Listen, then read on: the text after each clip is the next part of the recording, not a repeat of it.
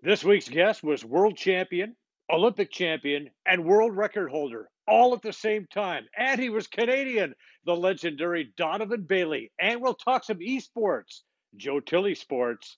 Come on up.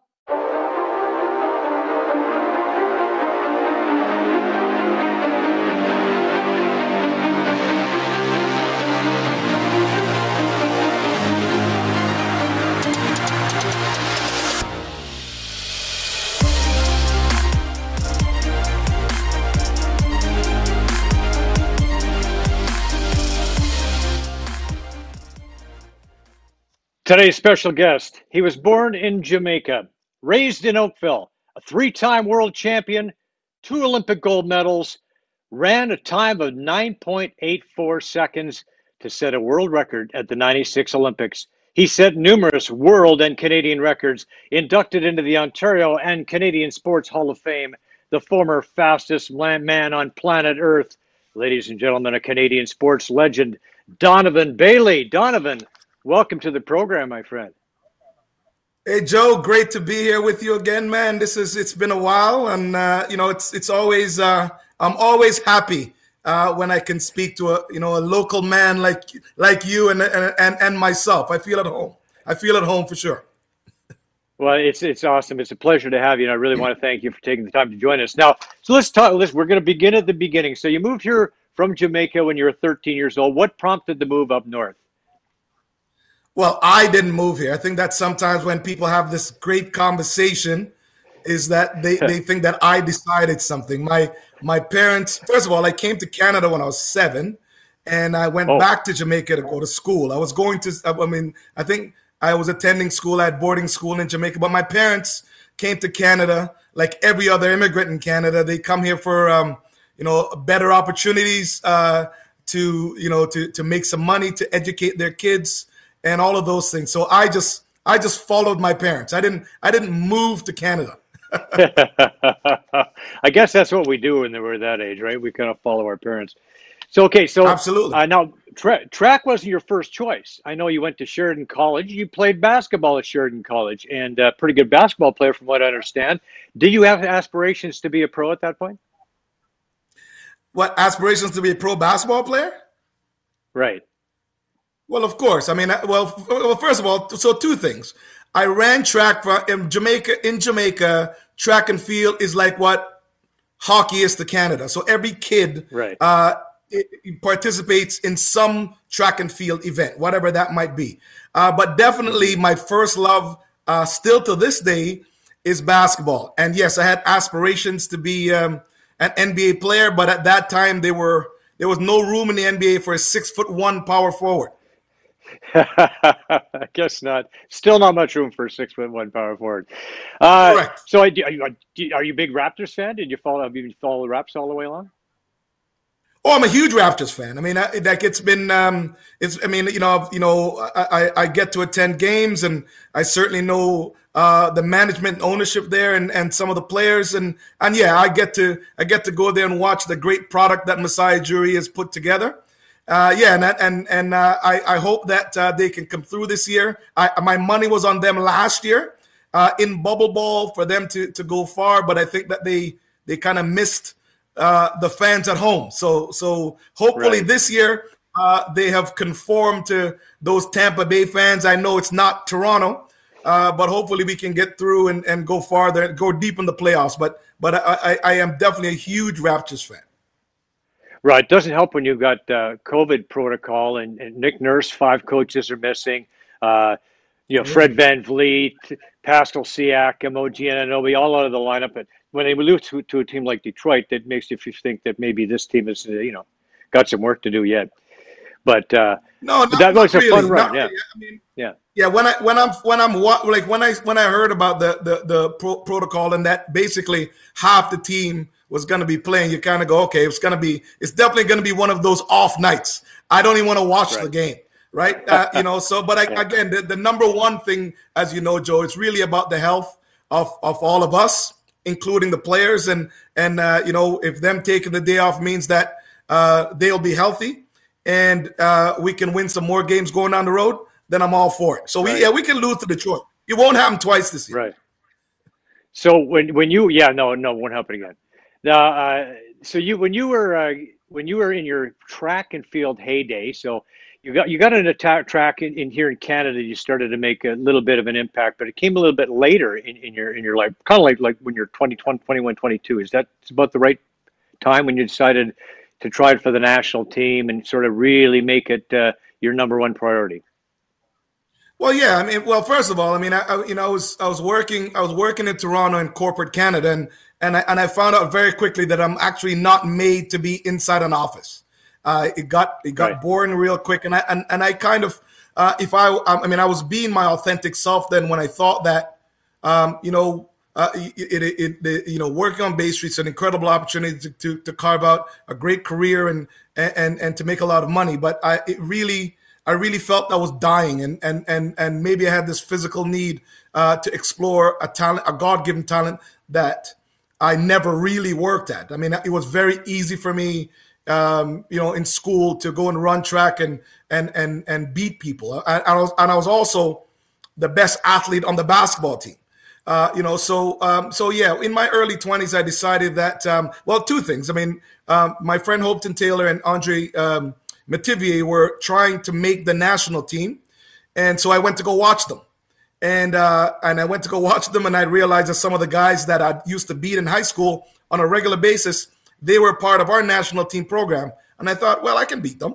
So let me just go beat them. And that's kind of how, I mean, it probably, the process was probably that easy.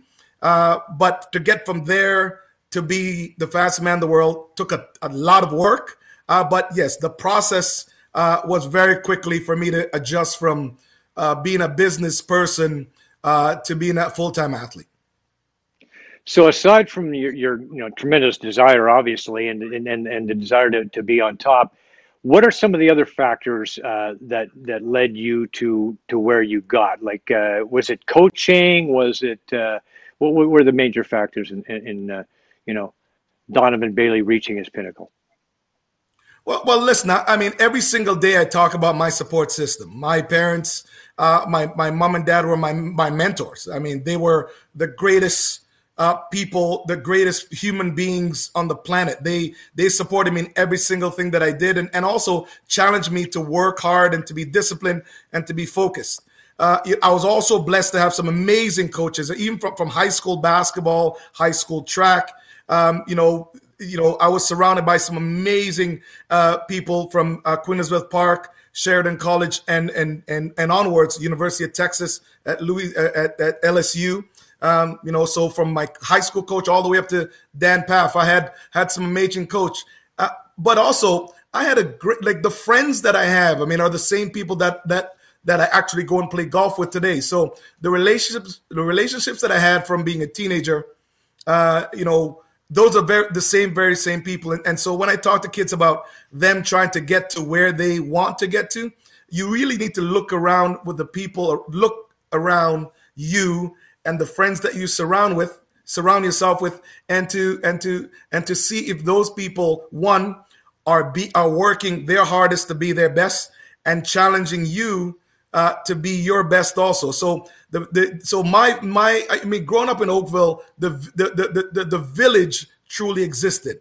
My friends, my family, my coaches, my teachers, every single person was supportive, and every single one of those people said to me in whatever whatever time of my life I was with them, every single one of those people said that I should think limitless, and my accomplishments should be limitless, and so that's why it is, even to this day, I challenge myself, and I'm still a student in all the things that I do in life. Well, clearly you were paying attention to that advice. So in 1995 is when you kind of really broke on the scene, and that's when you broke the 10-second barrier, and you set the Canadian record of 9.91 seconds. And then later that year, you set up your first world record, I believe, at 50 meters. Is that about Yes. the time that people started taking Donovan Bailey seriously at the international stage? Well, they started taking me seriously in 1994, but I think that it was not as serious as they wanted to be. I think that there was always, in track and field, it's very much like golf. Sometimes you have an athlete that comes on the scene and gets hot, and they may get hot for 3 or 4 races. But the fact is that that when I left Oakville and I moved to Baton Rouge, Louisiana, to be trained by Dan Pfaff, I was definitely committed. I was definitely putting the work in. I had adjusted my nutrition. I was getting physiotherapy every day. I was hitting the weights. I understood. I understood that rest, was so important. Because I think that all of us in our 20s feel like you're invincible, so you can stay up days at a time and still be at your very best. So I understood all the simple characteristics that's going to make me really well. So in 1994, I came on the scene. I definitely started to make a splash. But at the end of 1994, I think that my competitors, as well as the world, kind of recognized that there was nothing that was going to stop me, and I was here to stay. So I broke the 50-meter world record indoors. So I broke the 50-meter world record, I believe, in March or April, of 1995, and then I started the assault on the records, on the outdoor records. I believe it was that April or May of that year. Right, and then of course there was Gothenburg, Sweden in 1995, and Right. the World Championships, right? And so the first heat, you and Bruni, you both won your semifinal heats. Bruni's time was a shade quicker than yours was.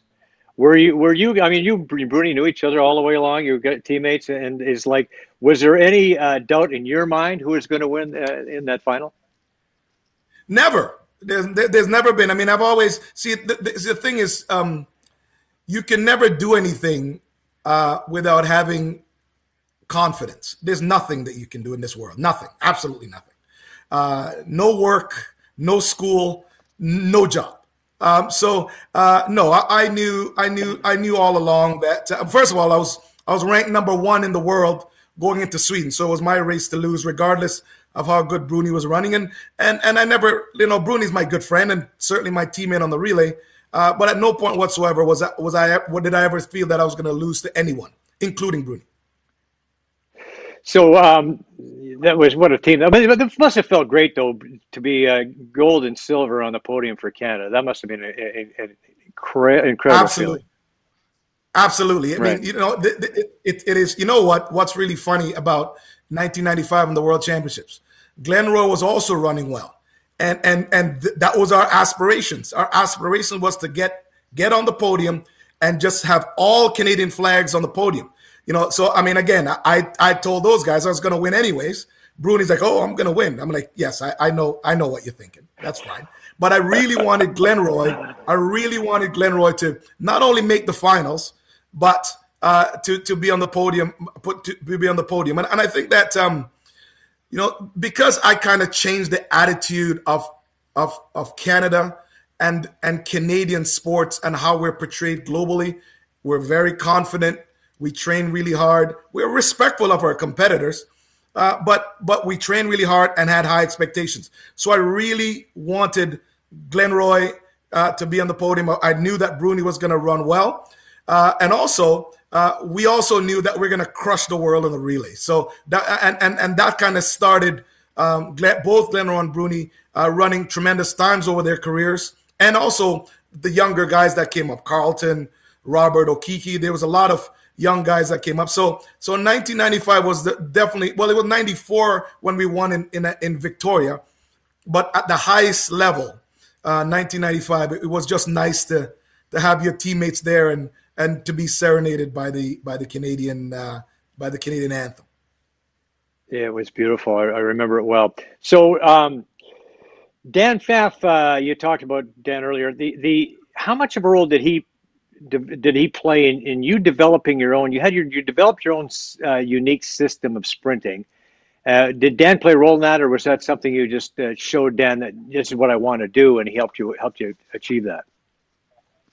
Well, listen, I went to like I was cold when I went to Dan. Cold as in I was a diamond in the rough. We'll say I'm not cold. I Right, was a diamond in the rough. right. No, Dan molded everything. I mean, one of the like I think that people here's what's crazy about our sport. I think a lot of times when I have conversations with people, I let them I compare it to golf. Every single person can swing a golf club. Every person, right? But there's only one Tiger Woods. And every single person in this world, every able-bodied person can actually run. But what it takes is to have a genius like Dan Paff who molded me, who essentially said to me, Dan taught me how to walk the very first day at practice. He said, listen, your gait is terrible, and you're actually walking like you're driving a car with your foot on the brakes. Now, these are things I didn't even know about. I mean, and clearly I was not embarrassed, nor was I offended because I'm hearing it from the master. So Dan taught me, I mean, Dan is one of the best technical coaches that exist even to this day. And so, yeah, Dan taught me all kinds of things, rhythm, breathing. He told me exactly what my flight pattern should be. Again, I'm probably talking silly things to people and they might not even understand it. What breathing means, what the height in which my diaphragm should be, my intake of oxygen in the middle of the race. There's a million things to learn. So yes, I was definitely just a diamond in the rough, and Dan molded me. A ton of hard work. Dan molded me to the point that I understood what it was like to come out of the blocks. Go through the three portions of my race. For sure, Dan absolutely was a huge instrument and instrumental in me being Olympic and world champion. I am blessed with great genes, Joe. I have to tell you that. The two people Yeah. I have to thank, the two people I definitely have to thank are my mom and dad because I was blessed with amazing genes, but Dan definitely molded them. Well, also, and another quality that you had obviously is that you were able to learn. Like there's a lot of guys who think they know everything. They're difficult to teach, but it sounds like you went to Dan as like an open slate. Dan, here I am. Do with me whatever you want. I'm going to do what you tell me to do, and you did that, and the results were okay. Yeah, you know what? Here's the thing. And again, when obviously I'm doing virtual appearances, but I do appearances around the world. I think that sometimes when I speak to parents, I let them understand, how influential a coach is to the success of your athlete. The number one thing that you have to do with that child is to make sure that that child is prepared to learn, and he can definitely put him or her in a position that child is a sponge. And again, I had great support from my parents, great support from my friends, great support all around. So when I got to Dan, I essentially walk in and said, you know what?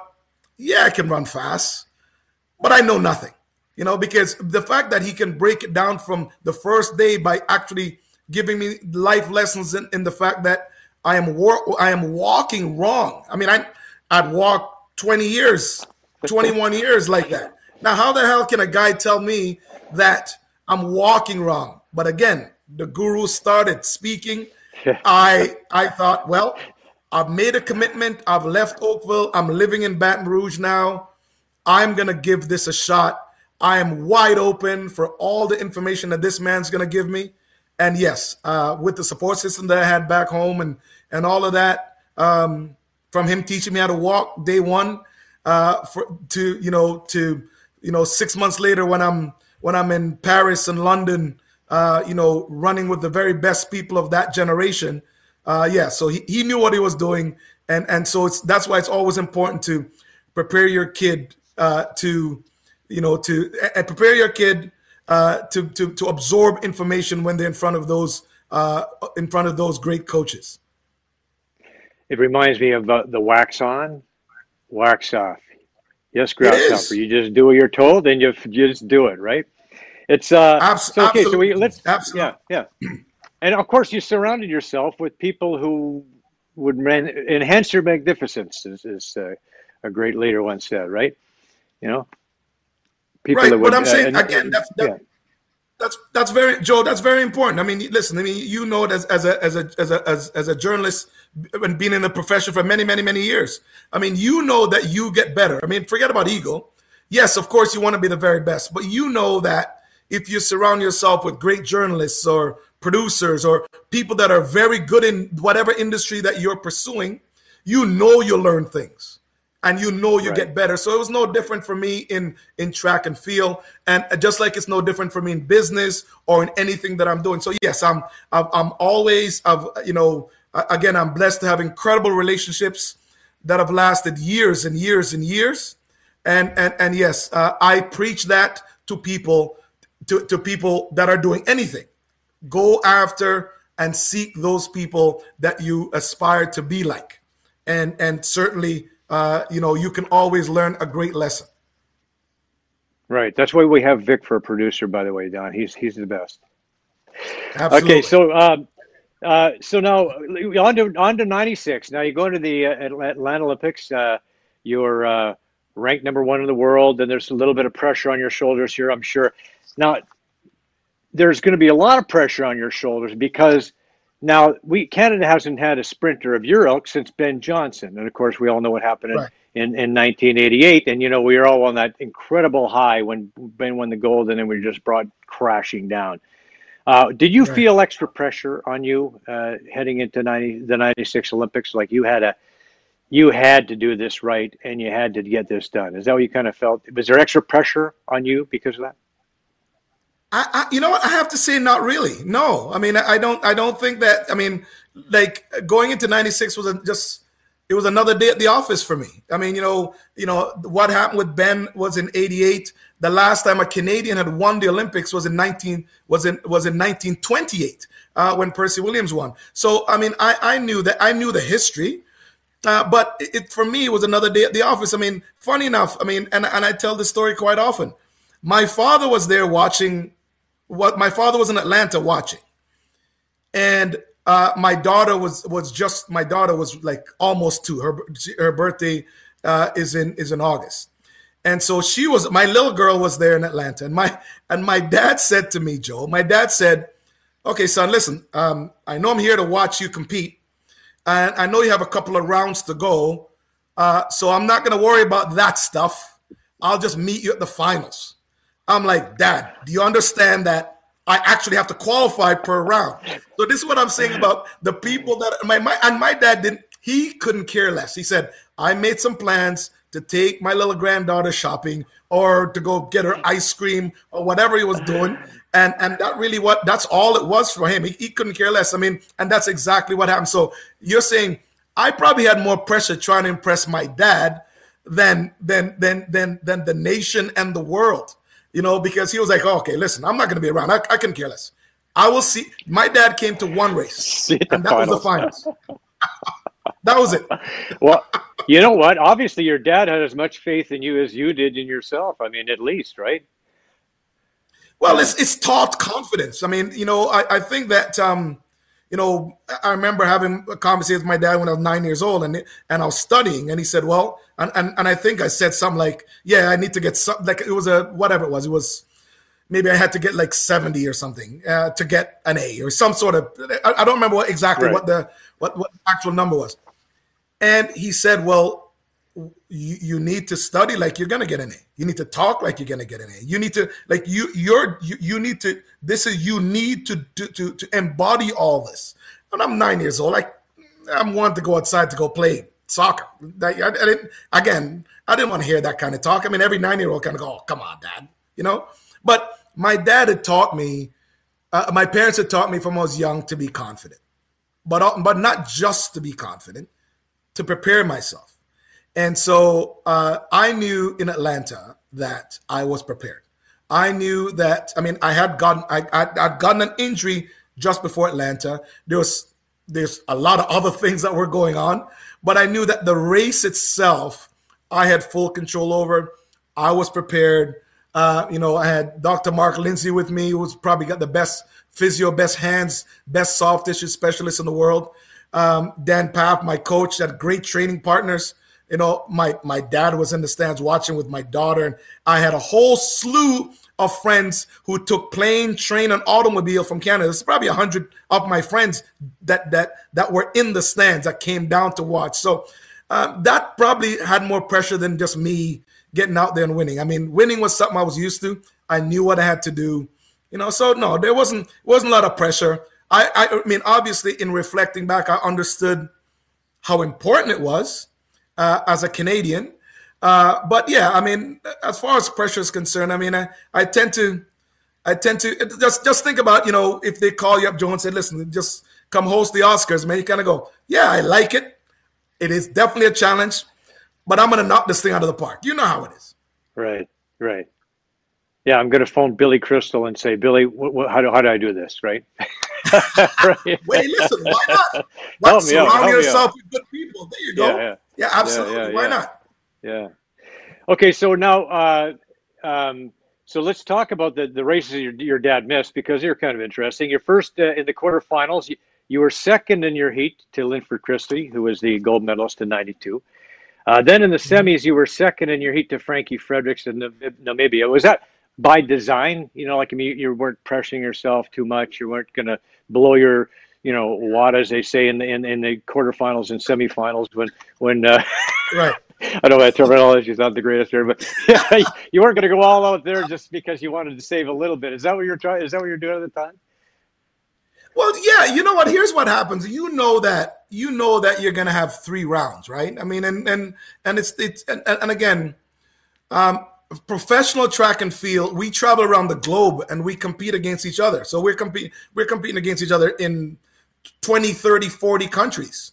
So I knew who these guys were. I'd beaten Linford. I'd beaten Frankie. So I knew what their strengths and I knew what their weaknesses were. But it's like one of the things that Dan always talk about is like, they don't hand out medals at the 30-meter mark, and they certainly don't hand out medals during the round.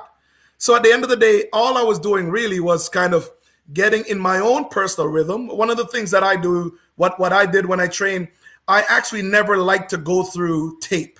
So so we videoed, but Dan would go through that by himself to kind of see what I was doing wrong. And then he'd come and tell me. One of the things that I preferred to do was actually get in the race and in practice and actually go through rhythm. So for me, it was just about how I felt. Was I aggressive coming out of the blocks?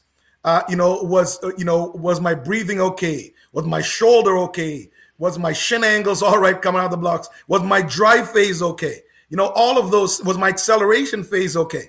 So I knew all of those things. So I was actually just going through those mechanics through the round. So I really wasn't concerned with who I lost to or what was going on. I mean, you know that top 2 is always going to give you a great lane, which is really what you vie for. You got to be top 2. You get a great lane, and then when the finals come, you leave it all out. Leave the whole wad out there, Joe.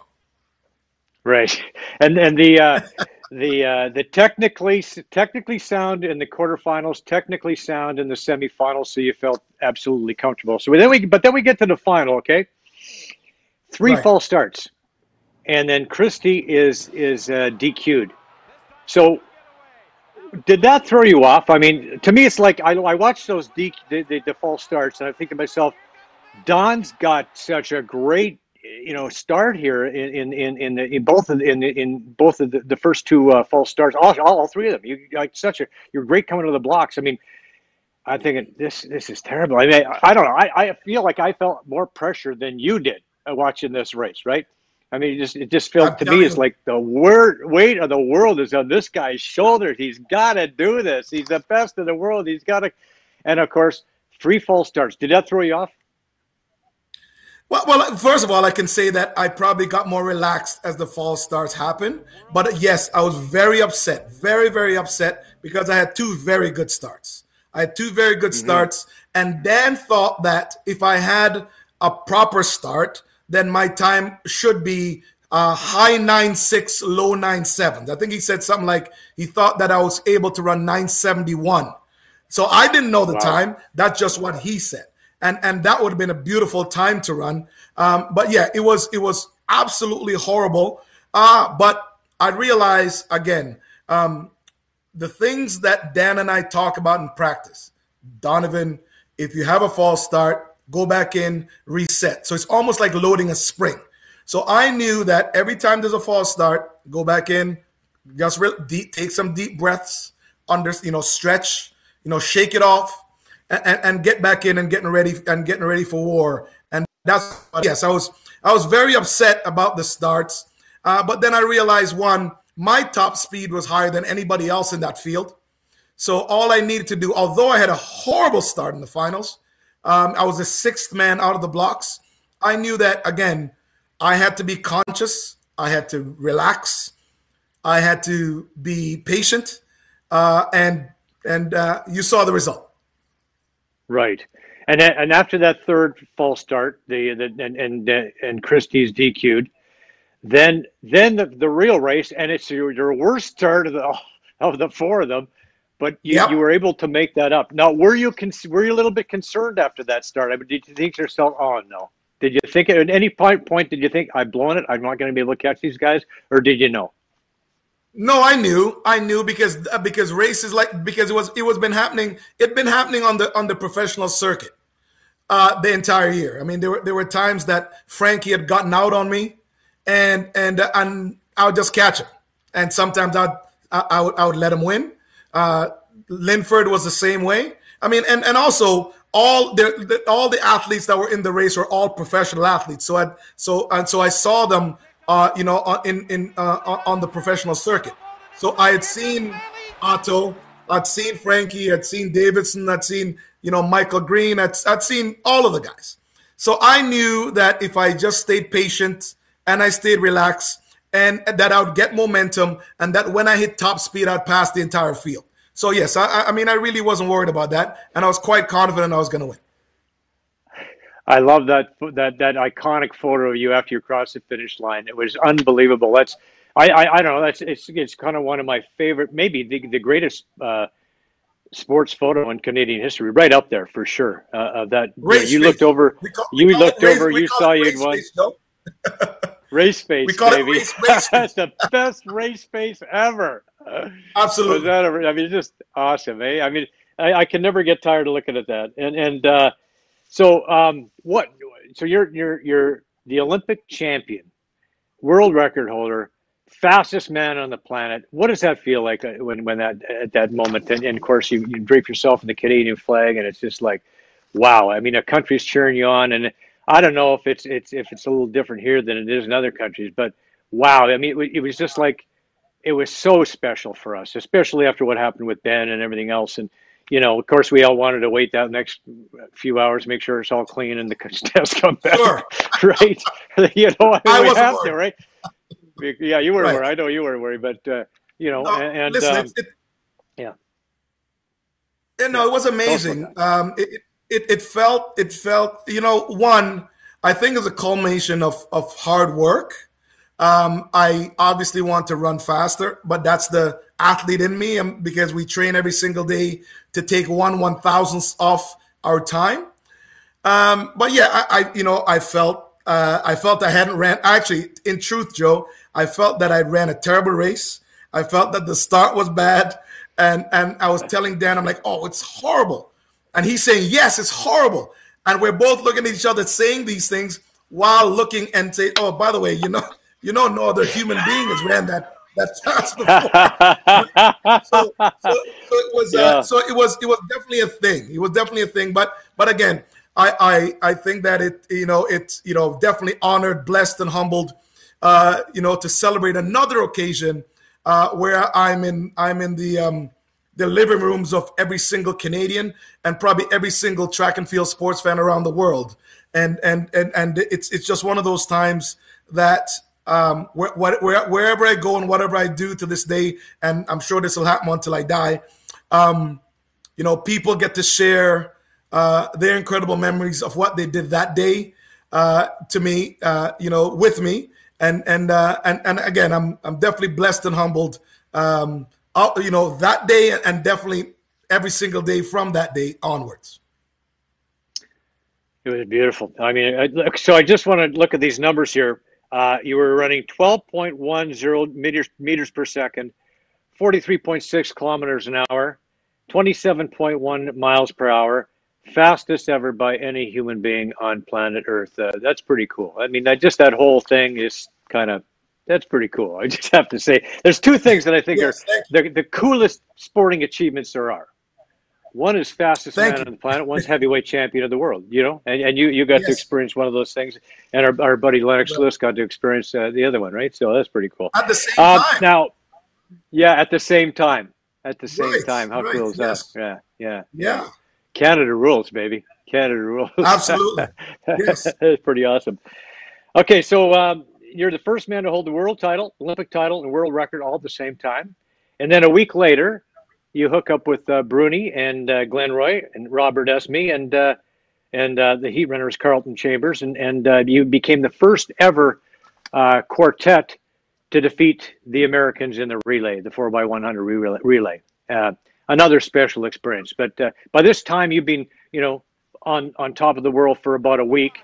Are you coming down from that yet, or were you able to save a little bit for this race? Obviously, a little bit.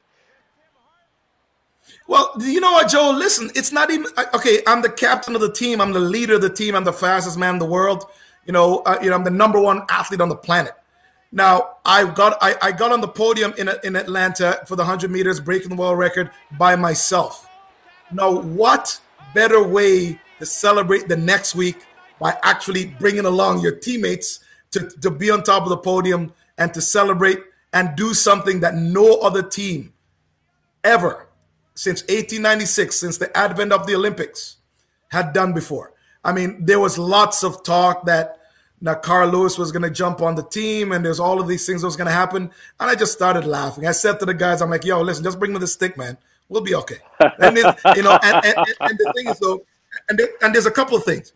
Glenn Roy had not made the finals of the Olympic Games, and Glenn Roy really was physically prepared to make the finals. Bruni did not make the finals, and Bruni, I felt, also was good enough to make the finals. So what you had was a team of very upset men. We'll just use that word. We'll just say upset. Mm-hmm. And so when I came in, I challenged them. Pissed? Right. No, very pissed. Absolutely. Yeah. Very pissed. And so when I went back I took a couple of days off to celebrate my 100-meter win, saw the guys. But then when I went back to camp, those guys had been there for a day or two practicing in the relay. And I'm like, yes, they're pissed off. They know what's at stake. They understand that I already done what I said I was going to do individually. And so the challenge was, are they going to be ready to match up what they're going to do in each leg that they're supposed to run while holding the most precious thing in the world, which is that baton. And so we can get it around and beat everybody. And yeah, it's so good. It's definitely one of my special moments in my life when you can, get successful, be successful, and you're doing that with a squad of fellas that you get along with, that you're friends, that you're competitors with, that sometimes you fight like brothers, but then you make up. I mean, yeah. So it was definitely amazing the second week in Atlanta. Okay, so normally, almost always, when the 100-meter champion is crowned, everybody just acknowledges the fact that you're the fastest man in the world. End of story. No questions asked. Nobody ever suggests otherwise. Right. Unless you're American and you won the 200-meter gold medal and you say, no, I'm the fastest guy in the world, Michael Johnson. And of course, and then the American media jumps on board and they say, yeah, well, you know what? Yeah, I think Michael Johnson, yeah, he's probably really the fastest man on the world. And so what better way to prove it than have a match race? And first of all, before that took place, what did you think when they started spouting off about this business? Well, listen, first of all, the only time in the history of the world that the fastest man in the world apparently ran the 200 was in Atlanta. It didn't happen before. It did not happen before, and it has not happened since. So I think that one of the great things about what happened in 1997 with the 150 race, I kind of put that argument to rest, so no one Right. ever has to do it again. However, it was a great economic opportunity for both Michael and Right. myself, right? Yeah. We first of all, both Michael and I went into foray of ownership. So we have to think about promoting this race and this entire competition was athlete owned. Michael and I wrote each other checks for appearances that were bigger than any other check before. But however, it was never ever going to be a race. If you watch the race 100 times, you'll realize that I took 3 steps. In 3 steps, I was on the inside of him. So in 3 steps, I was already ahead of him. And so it was never ever going to Right. be a race. But it was a great economic opportunity, and we certainly have put anything to rest that a 4 and a 200-meter guy has a chance to meet a power has any chance whatsoever to beat a power sprinter that runs 100 meters.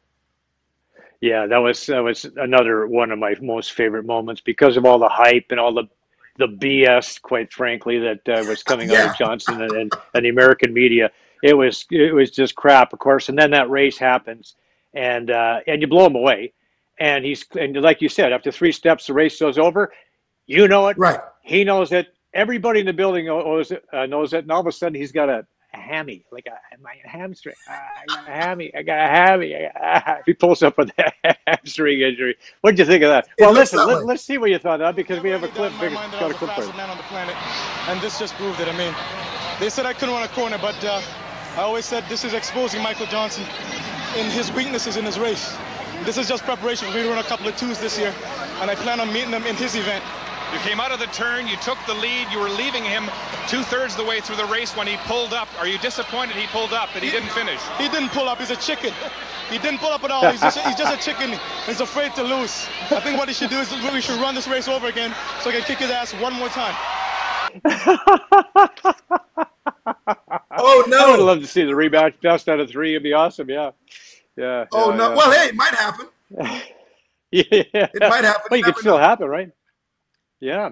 Well, I was yeah. just Well, looking at some of the guys. there's Yeah. definitely there's talk of that, Joe. There's definitely talk of that. I mean, Mike Tyson has this Legends League going on, and yeah, you never know. So I mean, that could be. I mean, myself and Michael, we could throw Linford and Carl in there. We could get some of the old boys. We could put Jerry Rice in there. We could put Right. Deion Sanders in there. Yeah, we could do some. The old men can get back together and just for one day and do something. I would You like never know. you would get my pay-per-view money for it. I can tell you that right now. Thank Yeah. you. Yeah. So, okay, look, I just want to talk about before I let you go. I want to talk about, there's, you've been on record as talking about, racism in this country, and you mentioned before that racism in Canada is racism with a smile. What do you mean by that? I know as somebody who's been in the corporate world in this country, you've experienced racism at a different level, a different type of racism. What do you mean by that? Well, a couple of things. I mean, Atlanta this year will be 25 years since Atlanta, and I was having a conversation with a guy named Michael Farber who writes for Sports Illustrated, and he asked me about racism, and so because Joe, as you know, I grew up in Oakville, so I'm surrounded by the best of everything. I mean, and my friends are right across the board in every culture. So I'm always comfortable tackling and talking about every topic. I was comfortable then. I am even more comfortable now. So yes, I discussed racism 25 years ago, but I think that there was I essentially got blackballed. It's like, oh my God, Donovan, why would you address racism? Why would you say that Canada is racist? Why do you say that racism exists in Canada? And I'm saying to them because it does. I mean, ultimately, I think that it's crazy that we live in a world that you're so ignorant to believe that something doesn't exist, especially when you're not part of a racialized community. One of the things I found out, even back then in 1996, most of the people that we're talking about that racism didn't exist were not from a racialized community. So I'm very certain if you talk to a black, brown, green, yellow person, then you'd say, hey, yes, there's something that I've experienced. So I definitely talked about it in 1996, and what I expected then was to have a conversation. Because of my platform, was to have a conversation and to discuss some of the things that some of my very teammates had told me about. I definitely did not grow up in the neighborhood where there was police brutality and all those things. But I'm definitely going to listen to my friends when they're telling me that they're getting harassed and profiled. So I definitely want to bring light to that then. Now, circa 24 years, it took that long, and watching a murder on TV, for the world to kind of look at and address these things. And I'm so happy that people that had as big a platform that I had then, the LeBrons of the world, and all the WNBA players, baseball, basketball, football, hockey, musicians. I'm so happy that we're in a place right now that we're at least having a discussion, so we get to a place that there's equality for every single person that walked the face of the earth. Well, and speaking of equality, and these are some of the points that you've made over the years, and you say black people and other people of color in Canada are invited into the room to apply for jobs, but that often the show of inclusion, this show of inclusion and diversity is only symbolic, right? Right. Another thing you mentioned there, you point out there are 188 top executive and board positions at Canada's big six banks and 2 large life insurers. Only 1 is filled by someone who is black. So you can talk a good inclusion game, right? You can talk that game, but let's see some action here, and and we're not seeing that yet, right? Well, that's what I'm saying, Joe. I mean, ultimately, I'm always going to align myself with people that are qualified to do work. I mean, at the end of the day, I don't know any black or brown person or any woman that wants the job of anybody else. What they want to do is to be given an opportunity. One, as we talk about in my career in track and field, you have to be qualified and you have to put the work in. But you also want to do all those things and not be excluded because of what you look like or what your religion is, or what your gender is and or what your color is. You want to make sure that if you do the work, you're at least going to come in with a shot to get an interview to actually be seriously looked at for a job. And these are all the simple things that I talk about. Now, I don't think I'm saying something controversial, because to me, that is the basic common sense that we can all have as productive members of society. Right. Well, and to me, it's just facts, right? I mean, you're just stating what is factually true. It's like when you go out there and you run a race, the person who wins the race, we don't go back and look at the tape and go, well, we're not really sure that Donovan won the race. I think maybe Bolden won that race. I think we should look at that again. Right. No, I mean, you won the race, right? And so, but that's what's great, Joe. Let me tell you something. Yeah.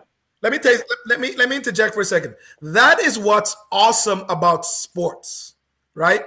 The Olympics is not the Black Olympics, the White Olympics, the Asian Olympics. It's just the Olympics. It's the place where every single country in the world meet every 4 years, and every single person has an opportunity. It's not a combat sport. You're not trying to fight anyone. It's you, your blocks, and your shoes. So there's an opportunity. That's what's great about sports. That's what's great about hockey. That's what's great about basketball. That's great about football. Certainly, we can deep dive into some of those sports and some of the athletes that's being held back. But in my event and my sport, that's what it's about. You have an opportunity to work. You have an opportunity to put your wares out there, and you have an opportunity to compete against the very best on the planet. And that's really all I'm saying about the corporate Olympians that are out there, or anyone else for that matter, whether it's, academics, availability of scholarships. That's why we do so much work with children and leadership and mentorship, and so that's all of these things are so important for me, because I want to make sure that there is an opportunity if you work hard. First of all, don't complain if you haven't worked. Don't complain if you're not qualified. But if you've done all those things and you're excluded because of who you love and what you are and what your color is, then I've got a problem with that. Right, and I think we all do, and I think that's reasonable people. I think have a problem with that. I really like what you say recently. Is that this is an interview you did in Australia? You said we as a human race need to pick up the phone more and talk to each other, experience real conversations again that result in greater respect, trust, and empathy between one another. And I think, wow, that is so awesome. Because thank you, Joe. I think we've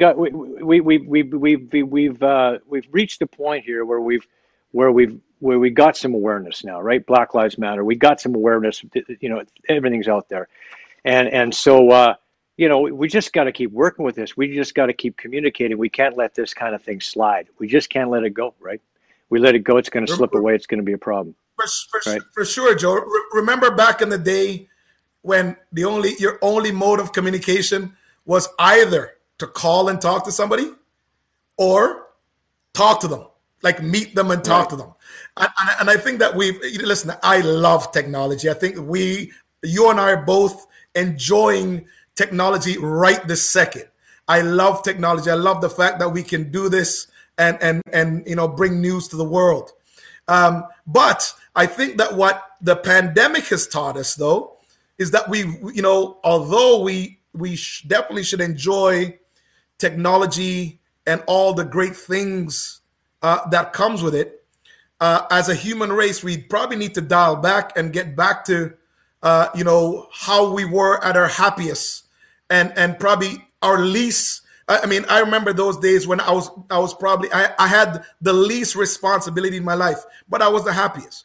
And so I wasn't as carefree as I should have been. But at the end of the day, the reason I was doing that interview, in Australia a couple of weeks ago.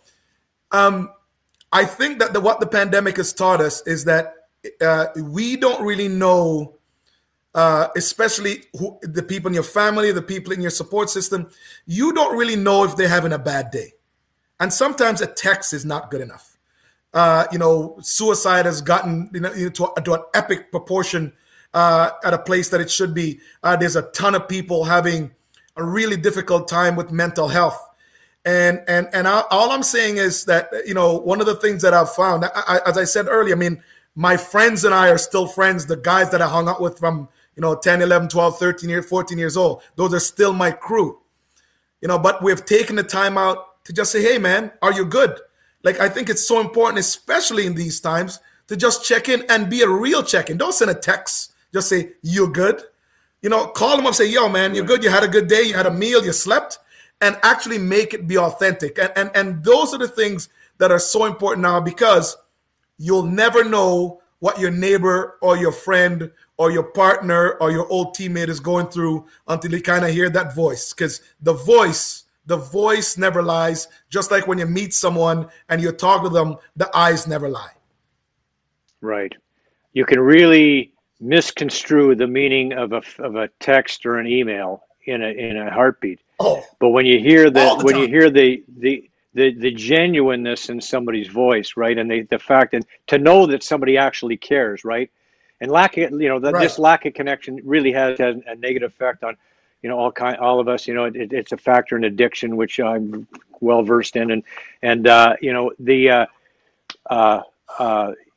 it's we do what we can, right? We got to continue to do what we can and make this as much of a keep the connection, even though it's not physical. We still need the social connection. We still need to talk to each other, and and there are opportunities now where we can meet a guy friend for lunch now. It's starting to open up a little bit, right? And we can we're go doing for a okay coffee. Yeah. We're doing okay. I'm in Durham region. Newcastle's good too, buddy. It's awesome. Yeah. So okay. So we picked some good places. We picked some good places. Yeah. Oh yeah. This is awesome. I got to have you out here sometime, honestly. So Absolutely. now you've hinted recently. I've seen this that you have hinted that perhaps you might be interested at some point, maybe, to enter the political arena. Is this possible? Is this a real thing that I've heard? You know what? Listen, I think that obviously we're in a time where, I'm certainly out there and I'm preaching that everyone needs to vote, and that everyone has a voice, and everyone needs to connect with their member of parliament. And if you're going to make some change, you have to actually have an action plan. Now, I've spoken to, the two major parties in the country, and I don't know what or when I would probably venture into the political arena. But it's something that as I get older, I realize that there's more people asking me to do that than not. And so because I have a platform, and because, thank God I have a voice, I want to use that for good. So I'll continue to do this. And then if at some point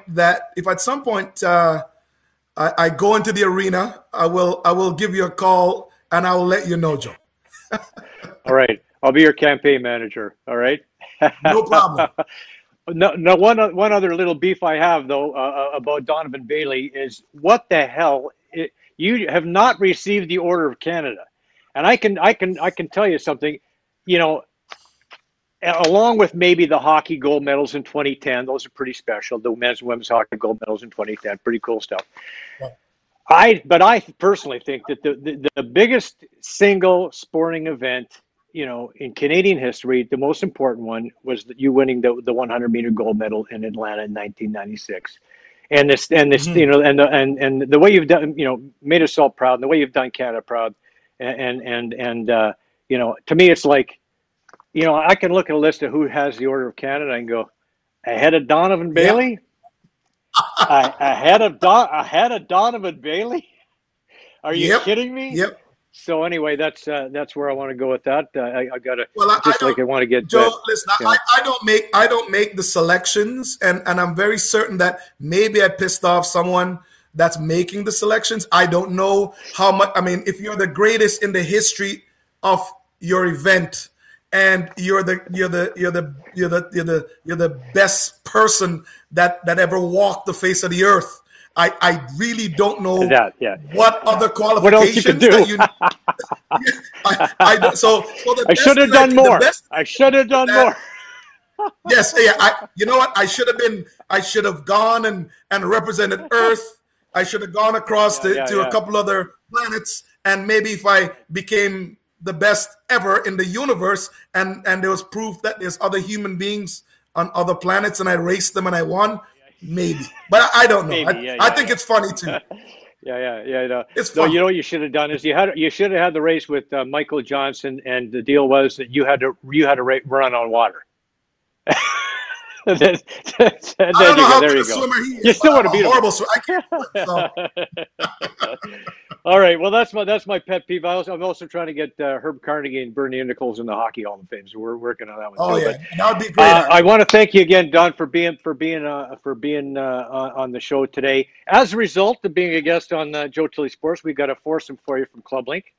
Remember that we're all in it together. And when we come back, we're going to delve into the world of esports, and we'll have some other notes. All right, Don, thanks so much. Appreciate this.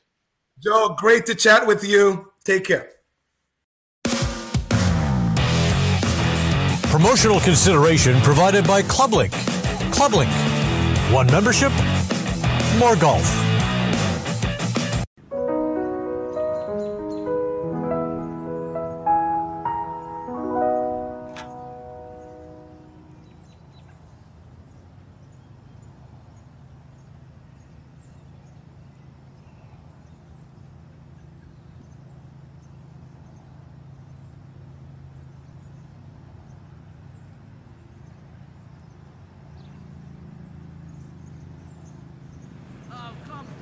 Do you realize that 80% of golfers enjoy country music? Really? No, but 100% of golfers enjoy timely play. And that means being ready when it's your turn. Bring enough clubs to make a shot when you go to a ball that's away from your bag. Leave your clubs in an advanced position, so when you move on, you're not going backwards. Remember, we're all in this together.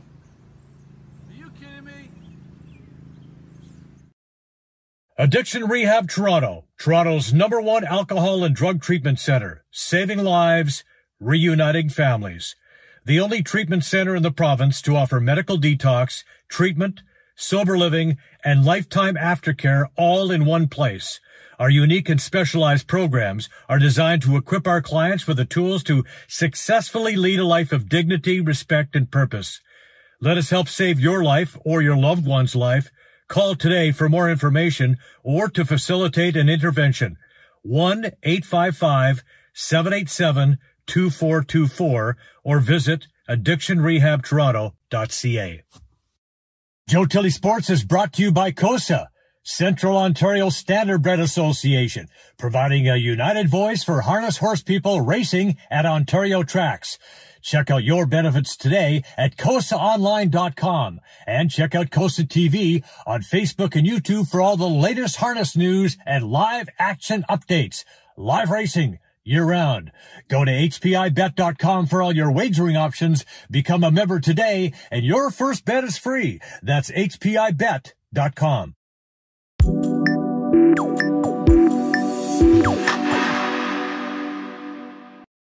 Okay, esports might be the fastest growing of all sports anywhere. And some of the people out there might be like me, and they might be asking, what the heck are esports? Well, today we're going to find out exactly what esports is all about, because joining us is the co-founder of the Alberta Esports Association, Victor Lee. Vic, welcome to the show. Thanks for joining us. Oh, thank you so much for having me. So, okay, for the layman here, like me, for the average guy who doesn't know a lot about esports, fill us in, please. What is esports all about? Sure. So the E in esports stands for electronic, right? So esports is electronic sports. It's a form of competition with multiplayer video games. So while not necessarily comparable in terms of physical demands, certainly, but esports does share a lot of similarities to traditional sports in terms of competition, community, culture, and the camaraderie. And likewise with the infrastructure and the operations of the industry at large. And so early esports, if you can remember back to the arcade days, you might remember games like Street Fighter. Oh, I remember that. Play with another human being for the first time. Yeah. But esports really kicked off into the mainstream in South Korea in the 2000s with a game called StarCraft, which was actually televised on TV. It filled stadiums at the time. But those grassroots level esports that have existed for the last 2 decades have really started to grow and gain a lot of momentum here in North America over the last 5 to 7 years. So now we're looking at some of the video that we used to see before the pandemic, of course, and some of the events that you guys put together out there in Alberta. I know that they're building a facility here in Toronto, and the Weeknd, who performed in the Super Bowl, you probably know who he is, yeah. And Mitch Marner, others are involved in this venture. And it sounds like it's kind of a big deal. Tell us about this. Yeah, absolutely. So Overactive Media, that's providing those photos there. They're a huge national leader within the space. But the development of the stadium is certainly a significant step forward for esports in Canada. Esports as a whole is a global billion-dollar industry, with Asia leading over half the market. But certainly the global audience for esports is nearly 500 million viewers. And so if we look at recent events, like the 2019 Super Bowl, as an example, had about 98 million unique viewers. The 2019 League of Legends World Championships had 100 million viewers, over 100 million, beating out the Super Bowl.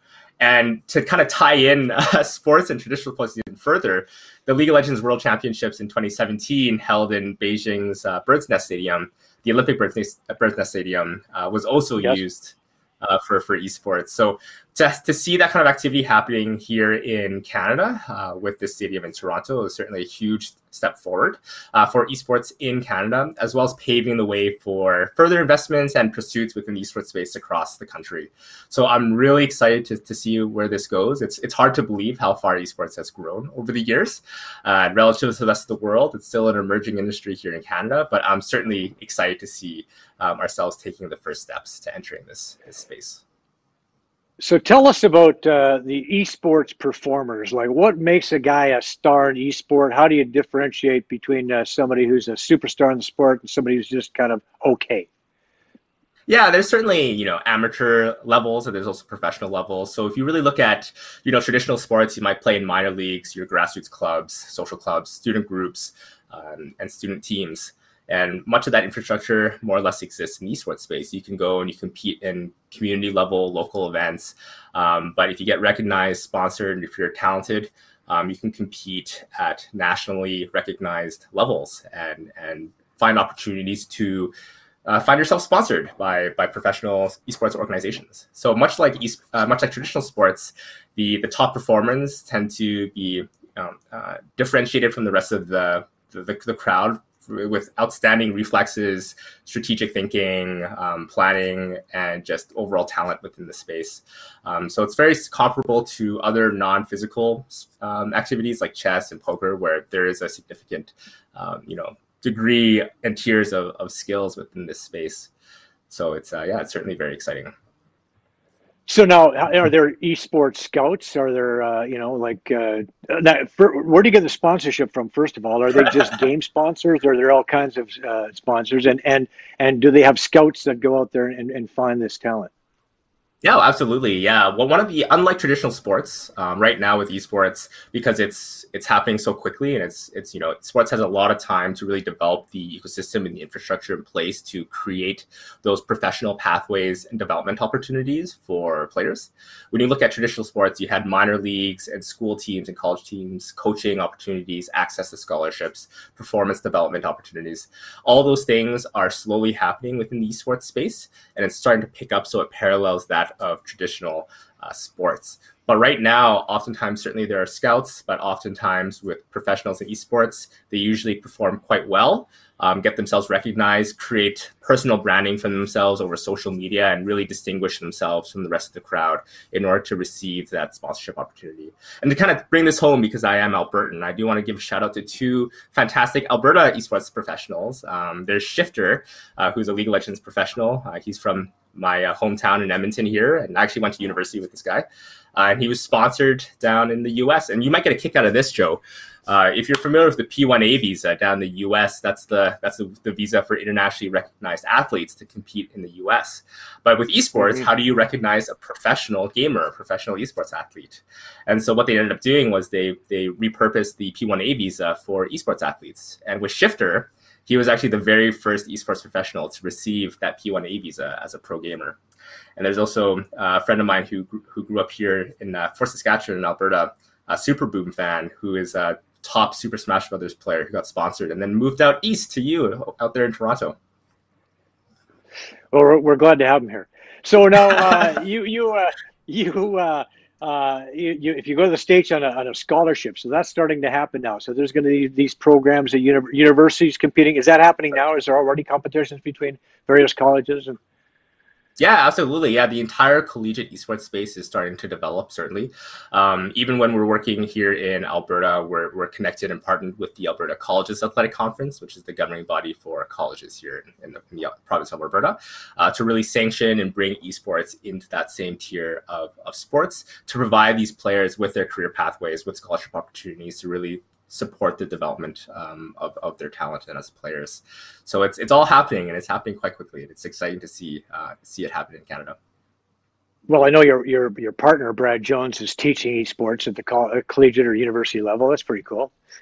That's right, actually, yeah. So myself and Brad, the Alberta space just kicked off their first accredited academic program for esports at Mount Royal University. It's for the business component of esports. So Brad and myself were two of the first generation of instructors for this program, teaching it at Mount Royal University.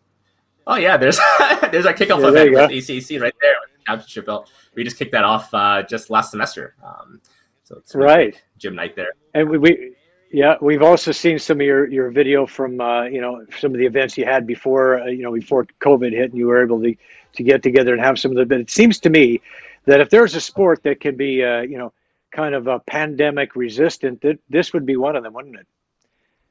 Yeah, certainly. We've seen a lot of growth in esports, especially during the pandemic. It's been essentially pandemic and recession-proof for the most part. A lot of the activities were simply repurposed and restructured for an online environment. And because we're in esports, we really had the privilege to do so. And because of that, that also gave us a lot of opportunities to work with schools, post-secondary institutions, athletic associations to provide some activity for these students who are no longer able to compete in traditional sports, but are able to do so online with esports. So that certainly has helped us during this time. One of the great sayings that I have right now with gaming in general is that, right, it allows everyone to remain physically distant, but maintain socially close. That's one of the biggest advantages for gaming and esports right now. Yeah, which is exactly what we need in these times, that's for sure. So in addition to being, in addition to being heavily involved on the business side of it, how do you consider yourself as a player? Where do you rank yourself? Are you considered a top amateur, middle of the road? For me? Semi-professional? Wow, okay. Yeah. So I actually, that's how I got my start. When I was here in Alberta, there weren't any tournaments 2 decades ago, right? 15 years ago. So Brad and I, we decided to bring the tournaments here. We started to run events because we were competitors at the time. So we were running these events. We were competing. I played Super Smash Bros. Melee. For anyone of your viewers who recognize that game, I would go down to Las Vegas for the EVO Championship Series and play in Mandalay Bay there and compete in the Fighting Games Championships. So it's a lot of fun. Although I was certainly not one of the top players, but one of the top players here in the province of Alberta. But that's how we got our start, and we've been running events over the last 15 years up to this point. But certainly 15 years ago, we had no fantasies about esports really getting to the stage that it's gotten. So to be able to sit back and to experience the growth of this industry from really humble beginnings to the billion-dollar size of this industry now has been really exciting. Okay, so what is the sky the limit on this? Where's the potential here that you see now? Yeah, I think so. I mean, people thought gaming was a fad or a trend when it first came out, and it certainly had a couple of near misses there of dying. But video games are here to stay, and people are competitive by nature, I feel. There's a lot of sports fans that are out there. There's a lot of esports fans out there, and so I think, I think this is just creating a whole new space. It's really the sky's the limit, and unlike traditional sports, esports can always freshen up with new titles, with new games, with new releases. You know, we're on Mortal Kombat 11 now, right? It's Street Fighter 5. Wow. It's, but in traditional sports, you're never going to get Hockey 2 or Volleyball 2. So because it's always changing, I think it's always going to be able to create new fans with new titles, with new releases, and it's going to be really exciting. Certainly the sky's the limit for sure. What are the biggest games? What are your favorites? Sure, yeah. So I got my start with Super Smash Bros. For the Nintendo GameCube. That's one of my favorites. But certainly some of the big ones among them are first-person shooters like Overwatch, Call of Duty, CSGO. There's big MOBA titles, multiplayer online battle arenas like League of Legends, Dota 2. Those are significant. There's even esports. So you can play soccer with cars called Rocket League. And there's also some really great high-intensity games like StarCraft, which is most considered to be the grandfather of esports, the ones who really kick things off. So, and that's still alive and strong as well. So it's there's a lot of great titles out there. It's there's multiple different genres. So just like in traditional sports, when you say winter sports, that means a lot of things. It could be hockey, it could be curling, it could be luge. And if you look at esports, it's the same idea. There's a game really out there for everyone. Even the Old Timers League, perhaps. I was pretty good at Atari back in the day. Hey, I mean, Tetris is still being played these days. That is like a game that has aged beautifully, and people are still competing in that. So, yeah, and nobody could beat me at Pong either. So, let's bring it back. Let's bring back Pong tournaments.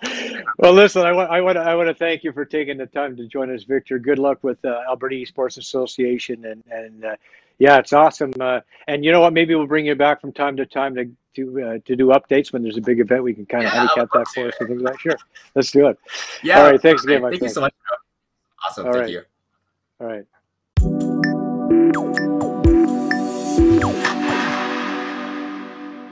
Yes, ladies and gentlemen, the epic Joe Tilly Sports Contest is underway. We're giving away 12 Mitch Marner t-shirts. Yes, we are. And 3 beautiful color prints. Now, all you have to do to enter is invite 10 or more friends to Joe Tilly Sports on Facebook and subscribe to Joe Tilly on YouTube. We'll notify the lucky winners. 1 t-shirt or print will be handed out each week. Good luck.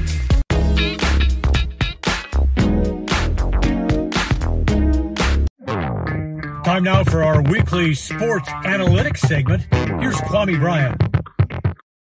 My name is Kwame. I'm a developer ambassador at Elgrand. It's a great honor to bring the matchup for today's show. We have here Donovan Bailey and Andre DeGrasse, great Canadian athletes and Olympic champions. One has a gold, one is going to have a gold soon.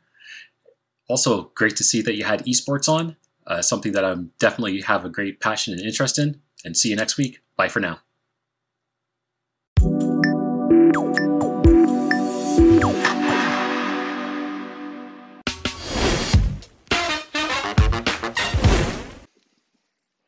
Yes, Kwame, Canada has indeed produced some incredible sprinters over the year. Harry Jerome was another one. And I know you love the esports interview with Vic. That is definitely right up your alley. All right, time for my COSA Swiss pick of the week. Last week, I took the number 3 horse, Somewhere North, in Friday night's 10th race at Mohawk. The daughter of some beach somewhere had won 4 of 5 heading in. Anthony Hahn took this 4-year-old mare to the front, and she cruised from there. My record is now 1 win, a pair of seconds, 2 thirds, and a 4th. This week, I'm going to go with the number 6 horse, Pickles on Top, in Friday night's opening race. Yes, this filly is owned by my brother and his partners. She's coming off an impressive win at Western Fair, and she should get the job done here.